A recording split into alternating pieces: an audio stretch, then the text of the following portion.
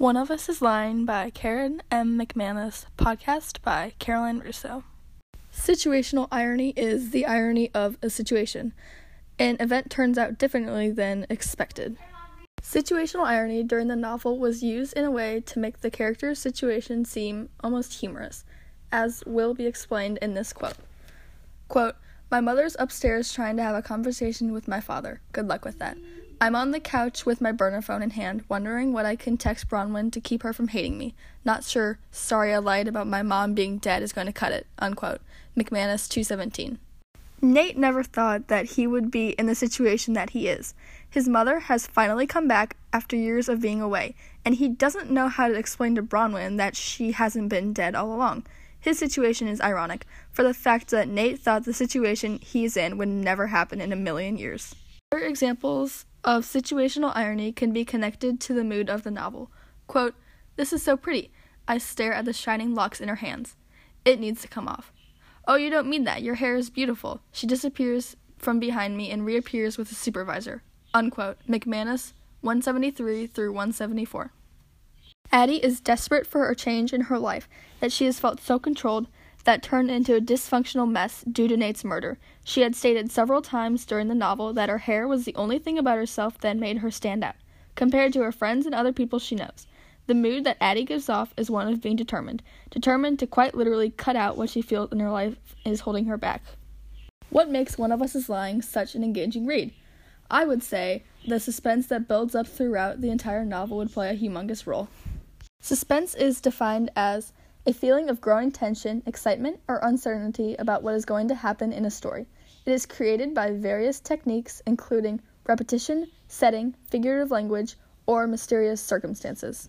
Suspense is used continuously throughout the novel, which kept me as a reader waiting for more and more until the plot breaks.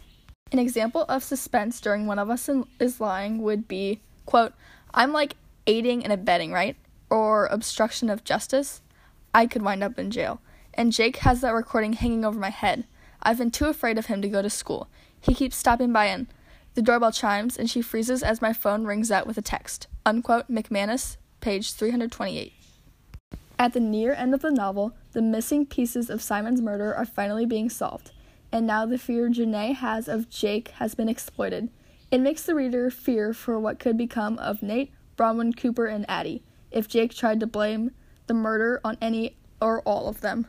Suspense that built during Janae and Addie's conversation eventually built to its climax, which is, quote, "the solution to the main conflict, the climax as the turning point of the story and is often the high point of the action." Unquote. More suspense was built, which led to the climax later. Quote, "I stagger, my face aching, but manage to stay upright and twist in an attempt to connect my knees to his groin and my nails to his eye. Jake grunts again when I make contact, stumbling enough that I break free and spin away. My ankle buckles and his hand locks around my arm, tight as a vice." Unquote. McManus 331. The suspense built in the second quote because the reader is now worried about how Addie's fate would be. Would Jake kill or injure her? Would she run away to safety? The part of the quote from the book that had really elaborated the suspense for me as a reader was the pace of the words being described and the setting of the woods that Addie ran through. The pace seemed very quick, and I noticed myself that I seemed to speed through that whole page very quick. The setting of Janae's backyard also helped build suspense because Addie had no idea where she was going through the woods, so she just ran as fast as she could, knowing Jake was close behind her. Stereotypes are often seen as usually untrue or not very accurate compared to a person or things or real traits. Stereotypes in One of Us is Lying were used very blatantly in obvious ways. For example, quote, "She's a princess and you're a jock," he says. He thrusts his chin towards Bronwyn, then at Nate, "and you're a brain, and you're a criminal. You're all walking teen movie stereotypes." Unquote. McManus 11. The word stereotype was actually used in the paragraph, so it should be well known that Addie, Bronwyn, Cooper, and Nate are walking teen movie stereotypes, as I quote from the novel. Stereotype is defined as, quote, "a broad generalization or oversimplified view that disregards individual differences," quote. Simon explained each character as they are from the reader's eye. Addie is the princess, Nate is the bad boy, and so on. Stereotyping was an easy way for Karen M. McManus to effectively explain each character in the first 11 pages, so we as the readers can understand why the author decided on that particular character. Simon was the one that labeled everyone with stereotypes, but the other characters used them as well. Quote, "I can't think of a good reason. That girl and I have barely crossed paths before today, and I probably won't again. I'm sure that's fine with both of us. I know her type. Not a thought in her head except her boyfriend and whatever petty power plays happening with her friends this week." Unquote, McManus, 22.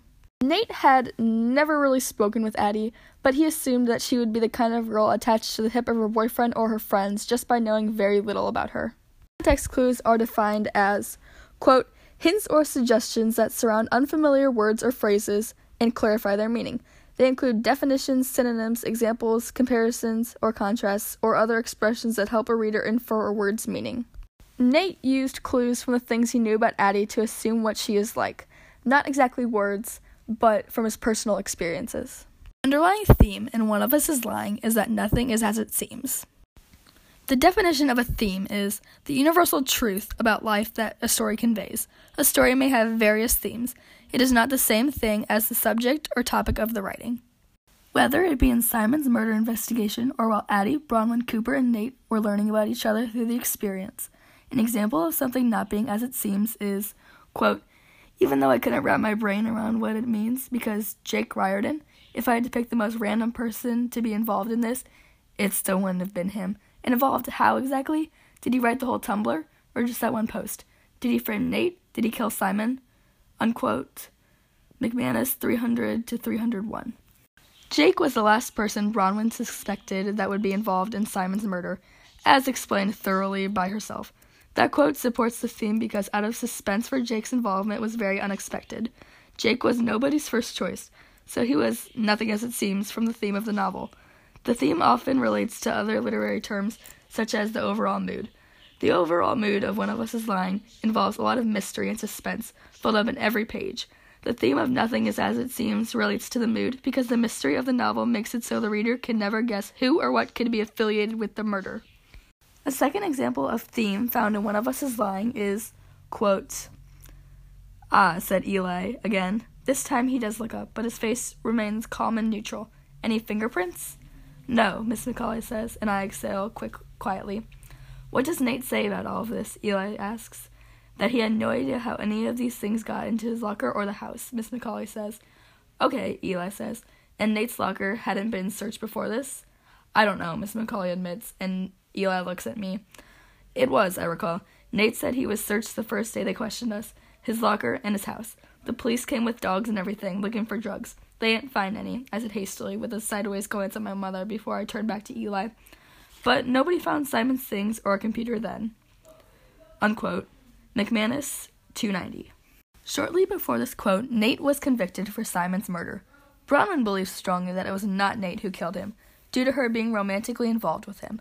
The police busted into his locker and house to see if they could find any incriminating evidence, and found some, but not all.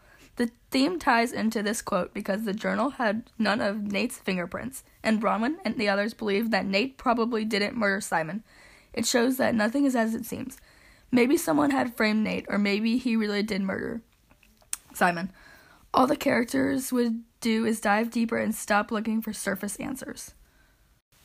Character motivation is the combination of character traits and circumstances that cause a character to act a certain way. The reasoning of why a character does what they do is crucial to the plot of One of Us is Lying. The character motivation in One of Us is Lying is proved by, quote, "Simon always felt like he should get a lot more respect and attention than he did, you know? But he got really bitter about it this year. He started spending all of his time online with a bunch of creepers, fantasizing about getting revenge on everyone who made him miserable. It got to the point where I don't think he even knew what was real anymore. Whenever something bad happened, he blew it way out of proportion." Unquote, McManus, 322. Janae had just exposed why Simon would ever do such a thing as commit suicide and try to frame 4 innocent people for murder, and Addie is shocked that he was not murdered. Simon's motivation for the whole scandal was to make people remember him. It was known by Addie, Cooper, Bronwyn, and Nate that Simon was depressed, and wanted even more attention than he got from about this. He didn't want to die an average death. He wanted to be remembered by everyone. Another example of character motivation from One of Us is Lying is, quote, "Why? My voice is tiny and my hands are shaking so badly that Simon's manifesto makes a rattling sound. Why didn't you stick to the plan?" Janae starts wagging back and forth again. "You were nice to me. Hundreds of people in that stupid school and nobody except you ever asked if I missed Simon. I did. I do. I totally get how messed up he was, but he was my only friend." She starts crying hard again, her thin shoulders shaking. "Until you. I know we're not really friends and you probably hate me now, but I couldn't do that to you." Unquote McManus 327. Character motivation sometimes correlates with other academic vocabulary, such as theme and plot twist. Janae came from the unexpected when she admitted to Addie that she was involved with the framing of the four of them. The theme of One of Us is Lying was nothing as it seems, and did not overlook anything. Janae was pretty unexpected, and it wasn't who they thought killed with Simon along with Jake. Janae's character motivation for being involved with Simon's suicide was that Simon was Janae's only friend, so she felt obligated to go along with this insane plan. Her character motivation for planting the evidence on Nate instead of Addie was that Addie was the only one in the entire school who ever asked her if she was okay with Simon's murder, which she wasn't. So, instead of placing the blame on Addie, she did on Nate. As mentioned in a few other parts, plot twists make the novel One of Us is Lying exciting and always makes the reader sure to be on the edge of their seats. Plot twists are defined as, quote, "an unexpected development in a story," unquote. Plot twists happened multiple times throughout the novel and were used excellently, and the readers were probably shocked at each new turn. A great example of a plot twist would be, quote, "Later, Chris hesitates a fraction for a second and leans forward and pulls me roughly towards him, pressing his lips against mine. I close my eyes and the world around me fades, like it always does, when I slide my hands into his hair and kiss him back." Unquote, McManus 213. While reading One of Us is Lying, the last thing most people expected was for Cooper to have a boyfriend, since he hadn't really hinted at it throughout the novel up to that point. Plot twists can be associated with other academic vocabulary, such as looking for context clues to try to guess what will happen. In this case, the plot twist is connected to the theme, since the theme is nothing is as it seems. Nobody expected for Cooper to be gay, since he's always had his girlfriend Keely. Quote, "Maeve's voice is so brittle that my heart thumps painfully. She clutches the banister all the way downstairs. I'm about to ask if something's wrong with Mom or Dad when she leads me into the living room and points mutely at the television, where I see Nate in handcuffs being led away from his house with the words 'Arrest in the Simon Keller murder case' scrolling on the bottom of the screen." Unquote McManus 274.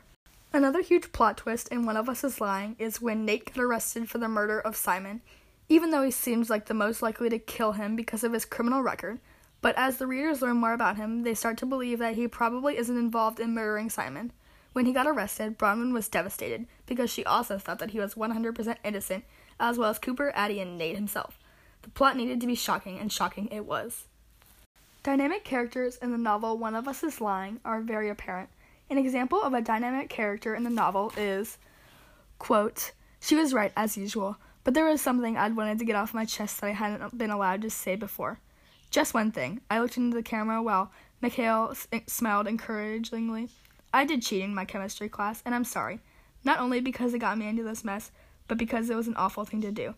My parents raised me to be honest and work hard, like they do, and I let them down."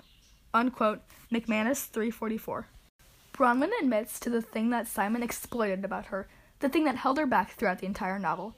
She admitted that she did cheat on that chemistry test, which she never would have done a few months ago from when Simon died. The term dynamic character can be compared to other terms such as character development and round characters, and character motivation also. Character development and round characters are essentially the same thing as dynamic characters, since they both mean characters growing up and learning about their life and others that makes them the better person, or they can learn a life lesson, which also goes into theme. A dynamic character is defined as a character undergoes a fundamental or meaningful change throughout the story. Something helps shape the character of the person. Another very dynamic character in the novel would be Addie. Quote, "Addie, that airhead homecoming princess turned awesome ninja investigator in the hospital with a cracked skull because she tried to help me." Unquote, McManus 334. Nate stated that Addie is just an airhead princess, which she kinda was to the readers, but her personality and views drastically changed, making her a prime example of a dynamic character. By the end, she was independent and went back to her roots a bit. She got out of the murder case and improved herself, making her a dynamic character.